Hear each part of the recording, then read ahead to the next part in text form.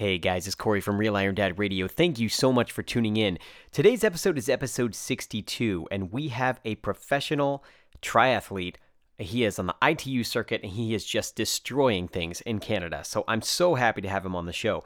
Not only that, he is majoring in food and nutrition, and he is, you guessed it, vegan. He's a vegan professional triathlete, folks, and we're going to talk to him today on episode 62 of Real Iron Dad Radio. Let's go.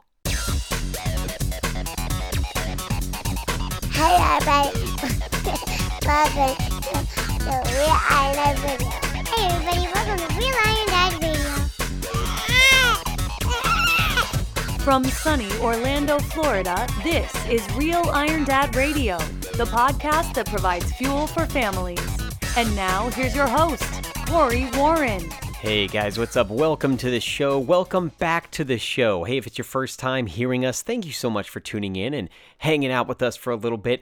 My name's Corey. I am a husband, a father, a triathlete, and an Ironman.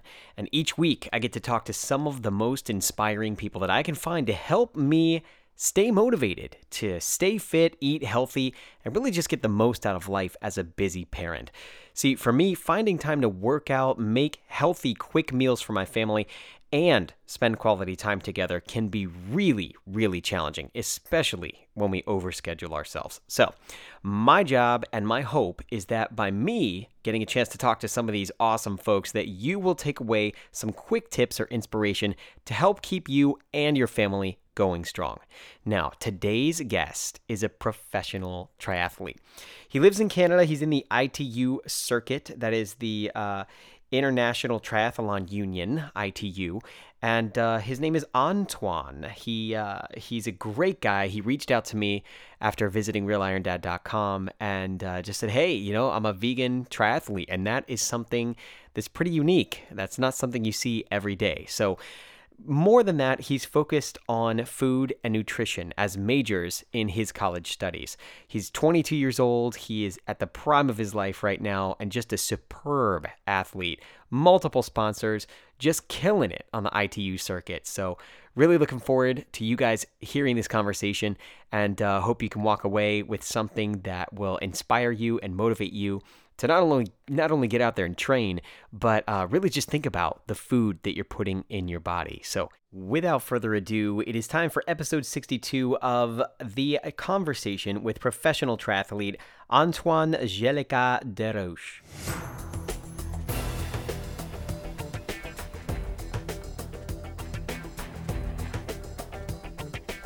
All right, everybody, it's Corey here, and we have a special guest today, and he is a French guest. I don't have my best French accent, but I'm going to do the best that I can. His name is Antoine Jellica Desroches. How did I do on that, Antoine? Yeah, it's pretty good. Yeah.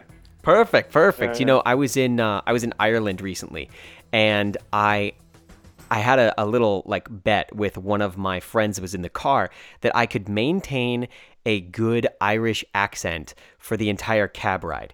But sadly, I kind of failed because the cab driver asked me where I was from, and I said, "Oh yeah, I'm from Dublin. I was raised here, grew up in Dublin."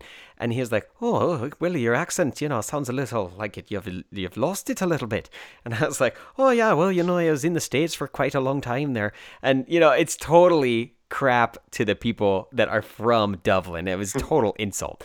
And but I didn't say anything. I never told him that I was actually American, but it was what it was. But I digress already. Look, I've digressed already, and I haven't even started the podcast with you. So tell me where you're from. Obviously, you are the first professional triathlete to make it on the show, and I just want to hear a little bit about where you're living. How many hours a week are you training? Let's start with that. Yeah, so I'm from Montreal, Quebec, Canada, but I live about 1 hour up north from Montreal, so it's more like I live just close to the forest, and I live on a lake, so it's super good for training. Sometimes I call it it's my own national training center for me, because there's many trail for mountain biking, running, and in the winter I do lots of snowshoe, cross-country skiing and stuff like that. So it's super, super nice. Yeah. It's funny you call it the National Training Center. Are you familiar with the NTC here in the United States? Yeah, in Clermont. I've been there like lots of time. It's super, super good. You know, I live 15 minutes from that facility. Really? Wow. Yes, the track yes. is awesome. Like See, I've never been able to train there just because, you know, one, I don't take it, you know, as seriously as a professional would, but two, it's just, I think it's a little bit too expensive for me at the time. You know, that gym membership is just pretty expensive, but you are correct. It is a heck of a facility. I love that place. yeah, and the swimming pool is so, so huge, and it's like so much nicer to swim outside in the summer, especially Yeah. when you come from like, usually when you go, it's the spring, so there's like tons of snow in Montreal, and then we go to Florida, and we're like, wow, like I can't- sun and everything. I know, I can't even imagine. That's hilarious. You're like, wow, like sun and everything. Yes, it's totally true. You guys must wear wetsuits all the time. Yeah, in the summer, like it's pretty rare that like my lake is warm enough for me to like swim in a bathing suit and stuff. Yeah. See, but you don't have to worry about alligators, do you? No, no, yeah. See, yeah, we got alligators lurking in our lakes, so we need to be careful now. They're scared when large groups of people, you know, go out there. But there's some lakes that I'll train in sometimes that, you know, you swim at your own risk. I mean, the guy that owns the lake that lets us swim in it, he swims with a knife Wow. in a buoy, like between his legs, just in case. And I'm like, man, you know, if a big alligator bites you, I don't think a knife is gonna help you.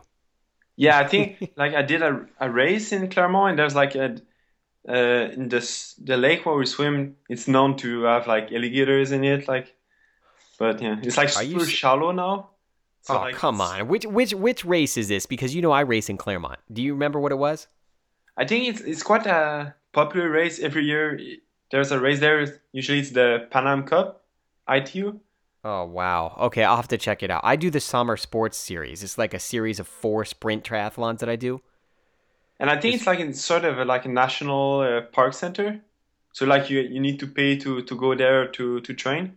Oh, I see. I see. Okay. No, I'm not as familiar with it, but that doesn't mean anything. So, but wow. Yeah, alligators are no fun. I do not want to have any part of them. You know, the sad thing is us in Florida, we will wear wetsuits when the water is below anything below like 79. That's cold to us if the water's below 79. Yeah, for us, like in the, especially when you come like after the winter, like when it's like for everyone it will be like super cold, super cold. For us, we're in t-shirt and like on the snow and Oh. everything. But So what type of temperatures are we talking about for the water for you to get in there with a wetsuit on? because for us, I'm so used to like Celsius. So Oh like yeah, for yeah. Fahrenheit, it's quite. We'd have to convert it to Fahrenheit. Yeah. Yeah. I So think it's usually like at 21 or 20 that like usually it's the rule to have wetsuit. 21 degrees Celsius. Yeah, I think Wow. so. Wow. Okay. I'm gonna have to convert that. Yeah, I it's would convert it. complicated. Yeah. I would convert it right now, but I'll put it in the show notes, you know. If you guys want to hear the show notes or find out the conversion on that, it's realironDad.com/62 for episode 62. But all right, Antoine. So you are a unique guy in the sense that you reached out to me and you said, "Hey, listen, I am a vegan professional triathlete and I would love to, you know, talk to you." And so we had to get you on the show. You know, what was it that made you say, you know, hey, I want to be vegan. I want to be plant-based, and I think that's the best way for me. We were talking before the show, and you said it was kind of a journey for you. Is that right? Yeah. I think it was like 3 years ago. I remember like the day like really clearly. I was like actually, it was like a few days before like my first World Cup ever. Like I was like doing pretty much nothing because it's like you're just resting all day. So I think I was on Twitter, and someone I know is a good open water swimmer. Like he's like one of the best in the world, and he's also vegan. And I think he showed like he posted a video about like animal cruelty and stuff like that. So I look at that and I was, oh, I'm gonna stop eating red meat and pork. So that's when I decided to stop eating red meat and pork. And then a few weeks ago, I think I decided to stop eating chicken also. Okay. But then for all that year, I didn't like change my diet. I kept that same diet.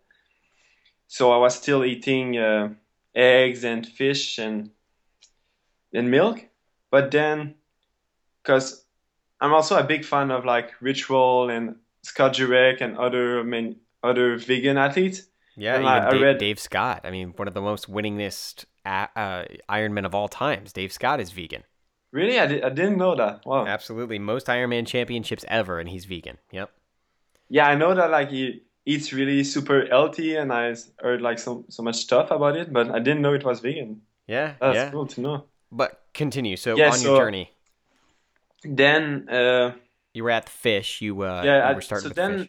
it was this year I decided to stop eating fish also. So I was basically vegetarian because for a while I was like pescatarian for maybe 1 or 2 years, and then actually what made me choose to become vegan is the movie Cowspiracy, Yep. because I saw I heard it. so much about it, but like I didn't really saw the movie because like Ritual like talk about it so much. But one of my friend was also interested in being vegan at the time sent me a link to the video, and there's like I sent like a one quote specifically that like made me want to be vegan, and it's like I don't remember the name of the guy, but he's like an environmentalist, and he said if you're an environmentalist, you can't be you cannot be not be vegan.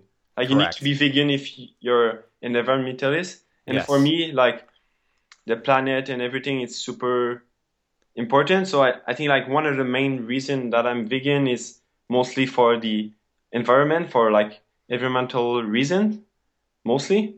So that's what made me become vegan, and that was also only a few days before a race. So it seems like every time is just like usually it's like don't change something before a big race Yeah. but that's not what I do. Like So you're more of a cold turkey kind of guy in the sense that you just dropped it like right after you saw that. It's like once you learned the information, you were like, I can't go on. Now that I know this information, I can't go on eating meat and eating animals. Is that right? yeah, because like I always say like, oh, I'm an environmentalist. I recycle. I take like super short showers and stuff like that. And I always like want to like preserve the trails and the forests where I live. But then when I hear that, it's like, am I a fraud? Because like I still consume so much water because I eat meat and stuff like that. So that's when I decided to just go all in. Yeah. Right. You know, the movie Cowspiracy, guys, for anybody who hasn't seen it, I definitely recommend it. It's a very close look at the carbon footprint of raising cattle and animal protein, but cattle in particular. No, I don't know the stats off the top of my head, but I'll share some of them in the show notes.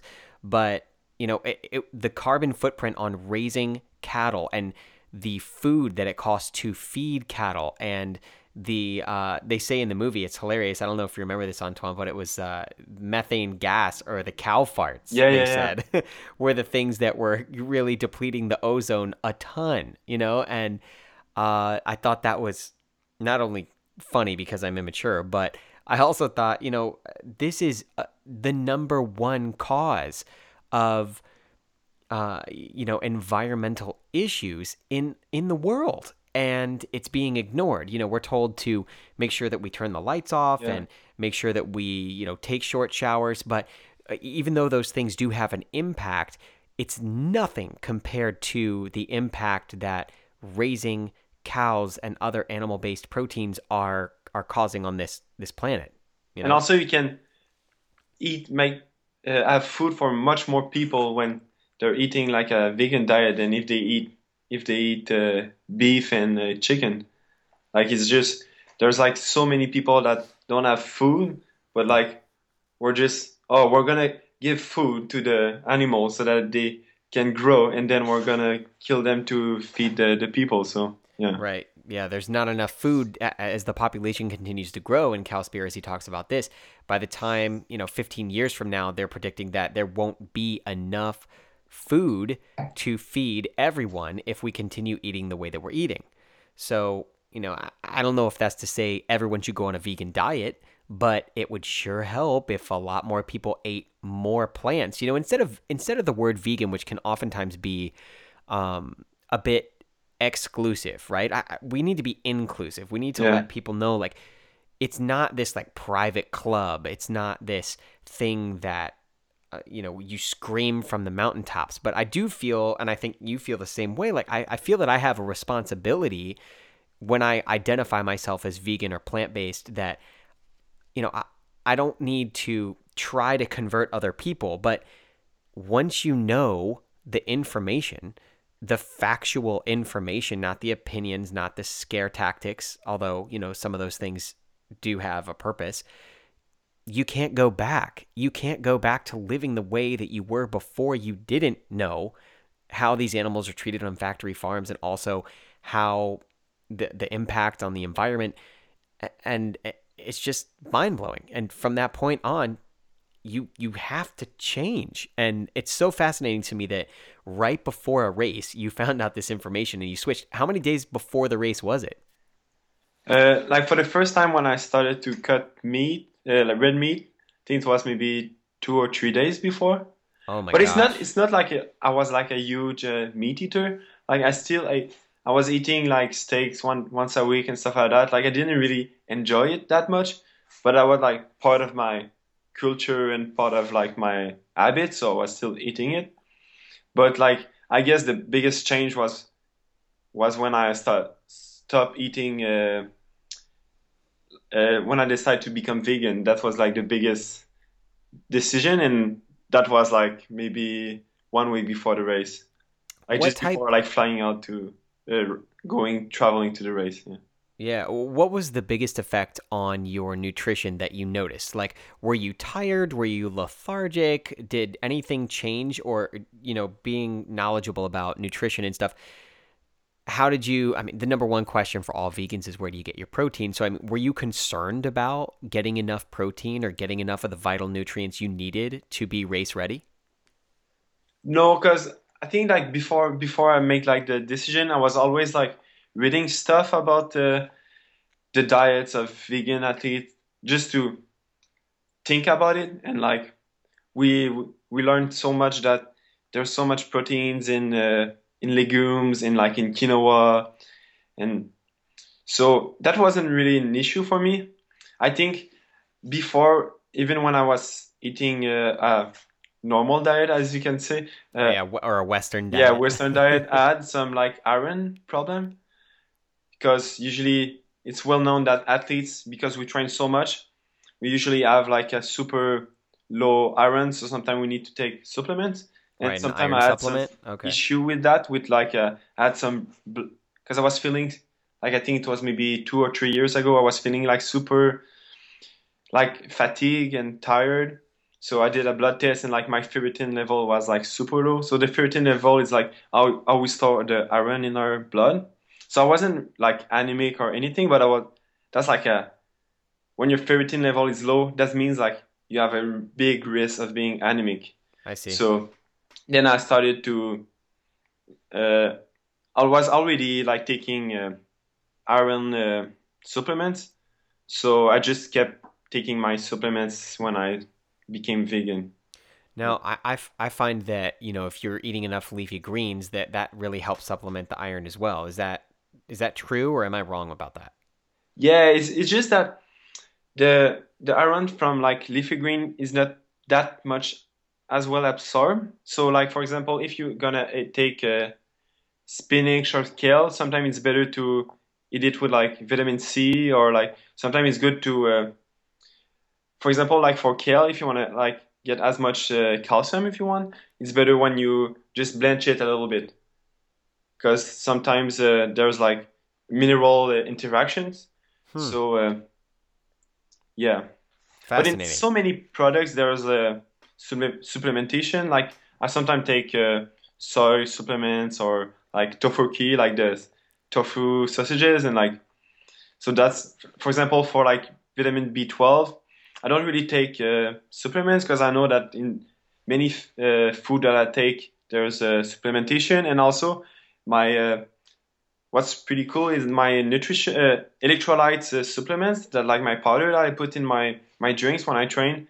It has like 100% vitamin B12 that I need for a day. So instead of like taking like pills of vitamin B12, I know that with everything I eat in my diet, it's okay. So yeah.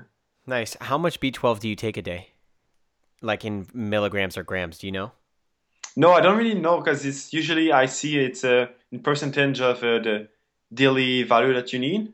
Right, but what's that based on? What is that percentage value based on? Is it based on a Canadian scale, or is it based on the USDA standards, or?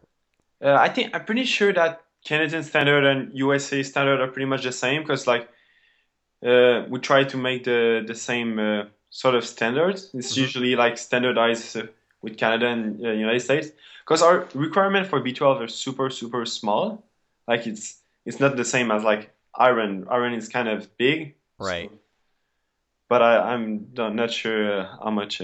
Interesting. Yeah, I'd be fascinated to find that out. I mean, I met with a holistic doctor here, and we talked about our B12 supplementation because B12 is the only thing that you cannot get on a vegan diet. It's the only nutrient you can't get, and unless you eat like stuff like if, for example, if you're gonna take some eat carrots like from like a farm market and it's not super well clean, you're gonna get some because vitamin B12 is in the dirt. So if you don't clean like everything like super super neatly, you're gonna get some of it in it. But got it. So we should just eat dirty vegetables all the time. Is that what you're saying? Not really, because usually there's also like pesticides you, and stuff like that. But like I guess that if you really know who's growing your vegetables, I guess you don't need to like super wash them super well. I mean, the only reason we get B12 in our Western diets is because people eat meat and the cows eat grass, and there's B12, which is basically a bacteria, right? I mean, B12 is pretty much a bacteria. So we make in the grass. B12 ourselves in our bacteria. Yeah. So, well, good. Yeah, I supplement my kids with 1,000 milligrams or 1 gram of B12, and that's like a little tablet they eat that dissolves in their mouth, and then I take 5,000 milligrams a day, so 5 grams of B12. Yeah, I know you can also supplement like with by the nose. Yes. Yeah. I'm not sure like if it's much more efficient, but I think it's a nice food. I haven't tried it. Okay, so when you have your vegan diet and when you are training, what do you use while you're out there to keep you going? I mean, especially for the long distance, 70.3 Ironman, stuff like that. How do you maintain? Because obviously you can't bring a sandwich with you on the race, and you don't want to do that anyways. So talk to me about when you're on the bike, when you're out there training, and how do you keep the food and the energy up while you're on the road? Yeah, when I'm training and when I'm racing, it's quite different. Like when I'm training, I try to eat like as most old food as I can. I like to eat like I always have like 1 or 2 bananas with me in my cycling jacket. And I'm so sponsored by a vegan company. It's called Chrono Bar. It's from Montreal. So it's like sometimes I just drive to the house and they bring me boxes of food. It's called it's Chrono Bar with a K. Okay. And it's organic and it's made with dates and fruits, like dried fruits. And what's cool is that there's like 3 types of bars. Some it's like don't have much protein. Some have like maybe 7 or 9 grams of like vegan protein. And the other are for post-workout. They have like maybe 15 grams. So if sometime like I'm in traveling and I'm like, I can't get what I want, like I'm not going to get a quinoa salad for lunch, for example. I know that at least I'm going to get my 15 grams of protein from the bar. So when I train, that's usually what I bring. Sometimes I'm going to bring dry apples or dry banana. Like I've got a pretty cheap dehydrator at my house. So sometimes when like the bananas are super cheap, I'm going to buy like lots of banana and make like some Ziploc bags of it. Very but smart. When I race, it's more it's all about being efficient and being like lightweight also on the bike and like being aero. So it's usually mostly gels, like maybe 3 or 4 gels during the race, and I've got the electrolytes that I talk about. It's called Liquid IV, the one with the B12. That's what I use on the bike. And for the run, sometimes I'm gonna take a gel if they give it to me, or usually it's water or Gatorade that they give. But I'm not a big fan of Gatorade, but it's the only thing that they give. Sometimes it gives me like cramps and stuff like that. So Well, because that's the sugar content, right? yeah, and it's so like artificial, and I don't know, like especially like since I don't train with it, I'm not used to drink it. So I prefer just to drink water, and at least I'm more used to take gels. So I'm gonna get my calories from the gels. See, when I was doing my race, I met with a nutritionist, someone like you, but they actually worked at a hospital, and they didn't specialize in vegan nutrition, but they were familiar with it. And we set up like this timeline that I had to have X amount of calories every, hour to keep me Yeah, going. And, we anticipated like a 16-hour finish for me for the full Ironman. And that's, of course, like a very bad time for someone like you, obviously. But for me, like off the street, I just wanted to finish. So we planned for 16 hours, and I did gels the whole time. And then I forget what the timing was, but I feel like it was like every 60 minutes I was to shoot a gel. And then every like half hour I would, drink some water. And I mm. had, instead of just water, because obviously you have to have the electrolytes, I had coconut water. And so have you ever tried Oh yeah, coconut I like water? it. I like it a lot. Yeah. Do you drink it during the race or while you're training or anything? When I train sometimes, but not in the race. Cool. Yeah, I feel like both those things kept me alive. I don't know if my stomach was just used to it by then or what, but I think it was the potassium and everything else. I used a product. Have you ever heard of Vega? Yeah, yeah, yeah. Brendan I Brazier. use the protein powder. I think it's great. hmm Yeah, I was a big Vega guy for a long time, and then I switched to Arbonne. Have you heard of Arbonne before? No.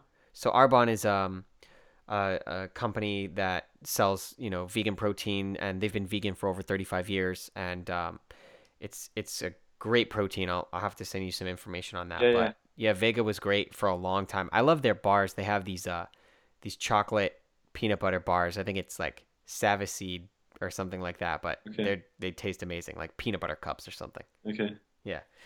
Okay, so talk to me about the travel. I mean, it's one thing to be home and be able to eat and have the food that you want, but when you travel, there's nothing to eat sometimes. I mean, you go to Yeah. some of these airports and it's like McDonald's or Burger King or Chick-fil-A or Pizza Hut. And what do you do? How do you find something to eat? Yeah. For example, I just came from a trip, like a training camp with in Dominican Republic. So like usually when I travel, like you can't really bring like usually you're not allowed to bring fruits with you in the plane because you can't really. So I'm gonna eat like tons of fruit before traveling in the morning, and then I'm gonna bring some uh, add some like beet chips and like carrot chips and stuff like that because I got it from like Christmas that stuff that I brought for like all the family. So and over there in Dominican Republic, it was like I thought there was gonna be maybe tofu and stuff like that. There was still like soy milk, which was good, but there wasn't that much stuff. So there was still like a lot of legumes. That's over there. That's like tons of rice and legumes. So at least that's good. And what we did is we brought our own like Indian spice and our own Mexican spice. So like it's like one day it was like Indian chickpea with rice, and the other day was like Mexican red beans with rice and I like love lots it. of rice over there. So Yeah, you got to keep it different for yourself. I love that. It's very creative. yeah, because you're not gonna find like the right spices that you want. So and it doesn't take space in your luggage. So I always take like so there was like Indian, Mexican, and Chinese like spices that we brought. So at least it was like already three suppers that were like already like prepared in advance.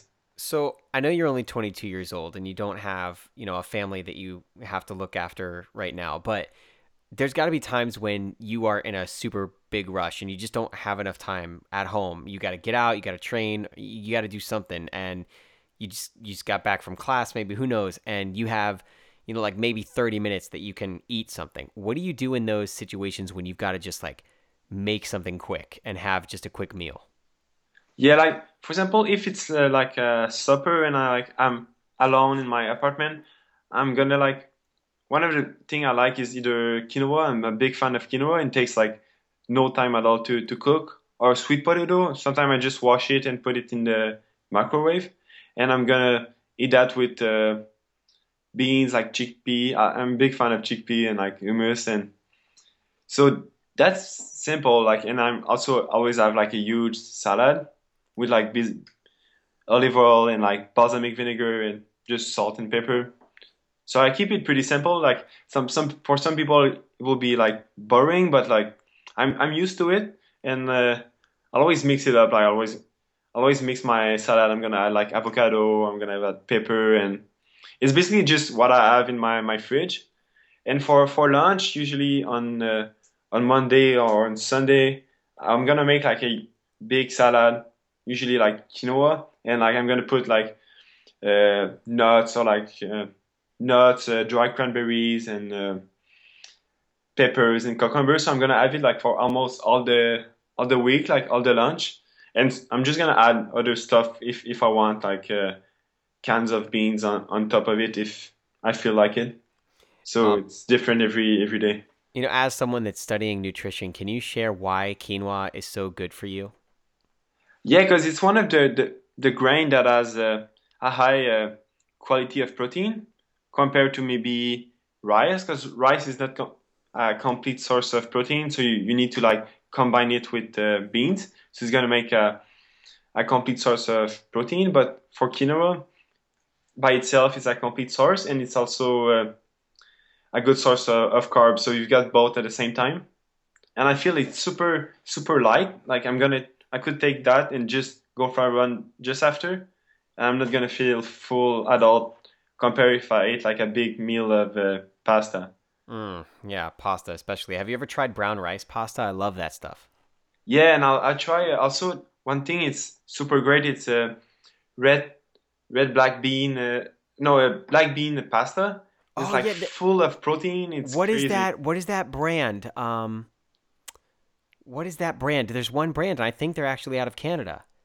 Yeah, it's probably right. And it's like the only ingredient is black bean. That's all. Yeah, And it's I pasta. That's it's a crazy. funny name. It's like truthful or something like that, or honest, or um Yeah, I something can't remember at all. Yeah, but it's so something good. foods. It's got like a little bear on the front or something. I think. I don't know.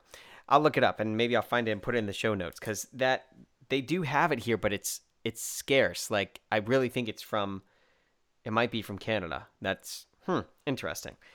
So what motivates you to do this? What is it about triathlon that does this that makes you keep going day after day? Yeah, so first I started being a cross country skier because like from where I am, there's like so much snow that it was quite obvious I was gonna be a cross country skier. Hmm. But at the time, I was also competing in swimming for my high school, and I was doing both. And for cross country skiing, we're always cycling in the summer and running during the fall. So one day, I just decided to do a triathlon just for fun in the summer. And actually, the swim was canceled because like I think the water was like too polluted or something. So it was like my first triathlon was actually a duathlon. Well, it's better than But ingesting a bunch of pollution. yeah, yeah. Whew. So I really like the experience. So for a few years I was doing both. Like I was training for triathlon in the summer and doing cross country skiing in the winter. But then after a while, like as I got better and I was doing more competition, it's like in the winter instead of doing cross country skiing, it was better if I was doing more cycling, running, and swimming. So I decided to only do triathlon because I've the cross country skiing season is so short because the winter is quite short, and like I felt like triathlon, you can do that like all year, and it's so much more like diverse because there's three sports, and I really like the atmosphere and the racing. So that's why I decided to do triathlon, and I really like it. Yeah. Yeah, I think the camaraderie and the friendships and the random people that you meet even on a race day, it's just so cool. You know, I mean, you've got some people that are like really serious and they don't talk to anybody else and they just stay like incredibly intensely focused. And then Yeah. I still remember to this day the girl that I met during Ironman, and she's from Hawaii, and she was just so cool, and we still keep in touch today. And she's a surf instructor out there. You know, she teaches people how to surf in Hawaii, and she was right next to me. You know, walking, you know, the last leg of the marathon to hit 140.6 miles, and she helped me get through it. And yeah, just awesome girl. So yeah, friendships that last for years after. And my favorite part, I don't know about you, but my favorite part obviously is when they say, you know, Corey Warren, you are an Iron Man, you know, stuff like that after you finish the race. And that's always great. Yeah, yeah. The atmosphere is pretty cool. Like I feel like in ITU racing, it's pretty more like because before doing like long distance, I was doing more ITU racing, like draft legal. It is much more like serious, like. So, but in Ironman, it's more relaxed. Like I Yeah. remember my first pro racing is like you sign your name on a big sheet, and like we're just hanging out on a big table, and they're seeing the instruction. But like when it's ITU, you have to like get your chair, and like they're telling all the rules and everything, and they're like quiet in the room and stuff like that. But What is ITU? Because I'm not as familiar with it. I mean, we have USAT here in the States, but what is ITU? yeah, ITU is the International Triathlon Union. Okay. So it's like there's many different level of racing. You start with like Pan American races, Pan American Cup, and then you've got North American, then you've got Continental Cup, then European Cup, and then there's the World Cup, and then after that there's the WTS. It's kind of like the in tennis, like the big, like the Wimbledon and the big one. So yeah, so it's contrary to like Ironman, it's all drafting on the bicycle, like you'll see in the Tour de France. So yeah, it's mostly you need to be a really good runner. Like you need to be a good swimmer just so that you can make the main pack. You don't really need to be a great biker. You just need to be good enough so that you can stay in the pack, and you need to be really good technically because there's like good turnarounds and corners, and they go really fast. But it's not as much about the power, like in watts, as you'll see in long distance. So usually you'll see a big pack coming out of the last transition to go running, and maybe they're going to be 20 to like almost 50. So it's basically just a running race. And some of the best one, like the Blondie Brunners, who are from England, they can run like sub 30 for a 10K. So Oh my yeah, gosh. it's crazy. Wow. Now, when you do a race start, is it a mass start for you, or do you start in waves? Like if it's an ITU race, how does that happen? Usually the maximum of triathletes in the start is maybe 60. So it's just one big start. Most of the one I did, because it's usually like in Mexico or Puerto Rico, because mostly did the Pan Am Cups, so it's gonna be a beach start. So you run until you swim. So it's a bit less chaotic than if it's like a dive start, because when you start, sometimes you start from a pontoon and we jump all at the same time. So right away you get hit in the face and someone grabs your leg. But when it's in the sea, since you run a little bit before swimming, it's kind of more relaxed. So you can take your space before you start swimming. So some people is going to be maybe 1 meter in front of you. Some people are going to be 1 meter in back of you when you start swimming. So it's much more less chaotic than when you do a dive start. Yeah, but okay, so let's say you're doing a dive start, you get smacked in the face. I mean, is it possible you could like you could break your nose or something? You could knock your goggles off. I mean, is that just part of the sport? I mean, how do you know you're not going to kick somebody in the face, and how do you know somebody's not going to kick you in the face? Well, you pretty much assume that you're gonna get kicked in the face, so Yeah. at least it's not gonna be a surprise. Oh So you no. just have to have like a really good dive. Like for me, I'm more of a like a DSL type of guy. I'm don't have like good starts. So usually I like to be like more on the right or the complete left. Because I'm a good swimmer, but only when it's like calm water, when I don't get hit in the face. Because I've got long arms, and like when someone hit my arm, like my technique is completely screwed. Hmm. So when I have like clear water, I can just maybe swim like 50 meters more than other people, but at least I'm gonna have like I can swim as I want. So I'm gonna have an okay swim. But like when I'm right in the middle with people all over me, that's when I have like a horrible swim. Me too. I am in no way comparing myself to a professional triathlete like you, but I definitely stay outside of the pack. Like there's some people that say, "Oh man, you got to go in the pack. You got to Yeah, like yeah, get with the pack and just like it's part of the sport." I'm like, "No way.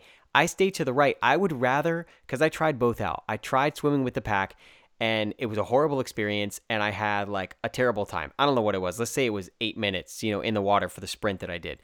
And I did the next race, I stayed on the outside. I swam longer than the pack, and I still got out in 8 minutes. So it was the same yeah. time. It was Because just you're less stressed. You don't lose that. Like sometimes when you get hit, like you want to breathe because you swallow water and stuff like right. that. So you just lose more energy. Yeah. So it's not really useful. So I suggest like for a beginner who's listening to the podcast, I should just maybe wait like 5 seconds after the start and then jump in the feet, and Yeah. they have like a much better experience, especially if it's their first one. Oh yeah. I Especially for like an Ironman, because you don't really need to be like to start with everyone. You just take your time and you'll find the clear water, and it's going to be much more fun. ours And, was disgusting. We had a 3,000 person mass start from the beach. So we all started at the same time. And I swallowed so much salt water because of the waves that I ended up yeah, vomiting, and your body just will kick out the salt water once you start swallowing it. yeah. Has that ever happened to you, or do you keep your mouth shut? No, sometimes I swallow water, but what I try to do is like if I know that the wave's gonna come from the left, I'm gonna breathe like to the right, and then like that's why I practice. When I swim in practice, I practice to swim from both sides so that when I'm in a sea, I know I can like adjust my breathing depending where is the water, or also depending where is other people. Like if I know that someone's just at my right, I'm gonna breathe to the left, so I know I'm not gonna get like water in my face, and Hmm. yeah, That's very smart. I wish I knew how to do that. I had to learn how to swim with proper technique from yeah, the very beginning. I mean, I went to a triathlon training group, and the leader of the group just made fun of me. He was like, "Come stand up here." He was like, "Hold your arm straight in the air." And so I held my arm straight in the air, and he's like, "Now try to push my arm down." And I couldn't because I had a straight arm. I had no yeah, yeah, technique. So once I learned to curve my arm and like come down and really push through and focus on that pull, and also just like gliding for a bit more, it's so amazing to me about how swimming is all about technique. yeah. Yeah, And sometimes I see people like or hear people that they swim a lot, like this do like huge distance every day, but they don't really think about the how they swim, like about their stroke and everything. Like swimming is all about how you feel in the water. It's not about how many miles you do every swim. mhm. So it's really good like when you start swimming that you have a coach that tells you like, oh look how you put your arm in the water, and because when you swim you don't really understand because you don't it's not like when you're biking or running, how far is your leg when you run, but when you're in the water you kind of lose the perception of distance, so it's kind of hard to know how far you enter your arm in the water. So when someone like films you or tells you what to do, it's so much more easier. Like Yeah. I've coached a little bit swimming a few years ago, and I saw some people that couldn't breathe at all in the water, and like in just 1 year they were able to do like an Ironman. Like Wow. at first they couldn't do like just one lap, and then they were able to swim like 4 kilometers. So yeah. Unbelievable. How much does the mental play into it? How much does I feel like the mental is the fourth sport, and people talk about that every now and then. It's like, do you see guys that just mentally defeat themselves before they start? I mean, when I did my one Ironman race, I saw grown men crying on the beach after the first lap. So how much does the mental part play into what you do? Yeah, it's huge. Like it's different when you do shorter distance than when you do longer. I remember when I was doing ITU and I was start like one of my first big races, and like my coach was like, "Oh, you're gonna do the first pack," and I was like, "Okay, I can do that." But when I exit the water, I was like so disappointing. That was so far, and as soon I was like super sad, and I was on the bike, and I was like, "What did I do? Why didn't swim good?" So right now I'm just a lot more relaxed, and I just go like, "Oh, I had a bad swim. I'm just gonna bike harder and try to catch the other one. I'm just gonna go improve on the run." So I think that's something I try to improve in the last few years, just to be more relaxed. And things happen. You can have a bad swim, but you still have a lot of miles to do, especially when you do longer distance. Like if you lost like 1 minute on the swim, it doesn't really matter. You have like lots of time to make up on the bike and the run. But I feel like for longer distance, the mental part plays a lot, especially on the run. Like when, for example, when it's like a few laps, like a 3 laps run, and you did your first lap, and you're like, how can I possibly do 2 other laps? And like, because this, I had like a knee injury that kept me like, that was with me like all season, and every time I was starting the run, my knee was hurting like so bad. Like one race, I just couldn't run at all. Like there's a video, I'm almost crying behind my sunglasses. So I start walking, and there's a guy like a spectator. He's like, just start walking, like, and you'll see it's gonna be better. And like I start walking, and like the pain goes a little bit away, and I start running, and I like, okay, I can do that. Like I know that I lost maybe like 5 minutes in the first like 500 meter, but I'm like, at least I'm gonna finish strong and have a good race. So That's cool. because when you start to like the first time you like a DNF, like do not finish, it's always gonna be in your mind that like, oh, it's a possibility, like I can DNF.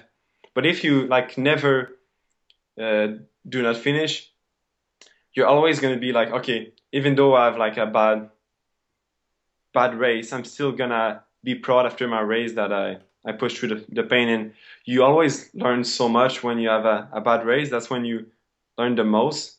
So yeah, that's when you need to be mentally strong and push through the pain. It's incredible because it's kind of like life, I mean, it's very similar to life. I mean, things are going to happen in your life that are tough, and you have to get through it, and you have to keep pushing, and you can't just quit. And if you quit, you'll never forget it, and it's amazing. That's why I wanted to do the races, just to see how far I could push myself, and I don't know if I'll do another one. I'm not sure, with 3 kids right now, it's going to be a while, but I know that it was an incredible experience, and I'm sure you feel the same. Every time you do one, every time you compete, it's a special experience. And it sounds like you've just grown leaps and bounds since you've started, from being, just disappointed in yourself when you got out of the water, and now here you are, you're like, hey man, things are going to happen, I'll just kill it in the next phase, I'll kill it on the bike, or I'll kill it on the run. And that's a great attitude to have. So yeah, because you can get so much caught up in the result, but it's just about the experience, and you can always learn from everything. What's in the future for you? What do you see yourself doing in the next few years? So next year I'm gonna do mostly half Ironman distance, and I want to try the ITU long distance world championship. So kind of in the middle between half Ironman and Ironman. So I think the swim is 4K, and then it's 120K in the bike, and at 30K a run. So it's just a little bit shorter than Ironman. So it's like a good way to step up maybe in 2 or 3 years to Ironman racing. But I guess like for sure Ironman racing and doing Hawaii is one of my goals, but I want to do like other stuff, like other races, like maybe like Ultraman. I know another guy from one of my sponsors from Skechers. Like there are a couple, like there are maybe, I don't know, 40 or 50, and they do Ultraman each year. And it seems like such a cool, like cool atmosphere, so relaxed. And other races, maybe like, I know there are some races that it's up in the mountain. So you start you swim and then you bike up like a huge mountain in Europe, and then you finish on top like a huge mountain. And so, because it's much more about the experience, not about like your time. Because I guess if you do like Ironman, like mini Ironman every year, and you're always thinking about, okay, what's my next goal? Maybe like, oh, do a sub 10 hour, then do a sub 9 hour, and then. But I guess I would like to do more like other type of events that are not maybe Ironman distance, or maybe still Ironman distance, but not from like Ironman trademark. So yeah, other stuff like that, just to push myself more and discover other stuff too. Yeah. Awesome. Well, hey man, I cannot thank you enough for reaching out and contacting me and just taking the time to talk to us about your experience. We've never had a professional triathlete on the show. We've definitely had some triathletes, but nobody that's, competing at your level with all these sponsors. And just congratulations, 22 years old, just absolutely destroying it. And, the ITU circuit is lucky to have you, and I wish you all the best. I hope that we see you on NBC doing the Ironman Hawaii someday. I hope too, yeah. Awesome. I have like a small vegan flag also. There you go. A small vegan flag as you're competing. Yeah, hey, I'm telling you, man, if Scott Jurek and Dave Scott are doing it, they've been, ultra, athletes for years. And, like I said before, Dave Scott, the most Ironman championships ever, vegan athlete. So yeah, they're such like good role models. So like, that's why like I felt like, because like other people that I know, they're like, are you sure you want to be vegan? You're not going to be weak and everything? So sometimes I know other people that were vegan and like they proved that they can still perform. So I still felt like I had to do the same thing, like to show that it's possible, and not just it's possible, you can improve a lot more by being vegan too. Like you can recover more, and by the way, by doing that, you don't harm other animals, and it's just better for the planet too. I love it. Hey man, thank you so much for being a guest, and thank you for having me. Yeah. I will definitely make sure to get your Twitter up there and your Facebook page and all that other stuff so people can follow you, and wish you luck as you continue to just destroy the ITU circuit. Yeah, I hope to see you in a race one day, yeah. When I come to Florida. Oh yeah, you might see me before the race. You definitely will not see me during the race, because you might lap me. you could pass me when you come back. You'll be at the finish line. Let's just say that you'll be at the finish line. Yeah. When I'm getting out of the water, you'll be at the finish line. No. All right, Antoine, thank you so much. We'll talk to you soon. Thank you.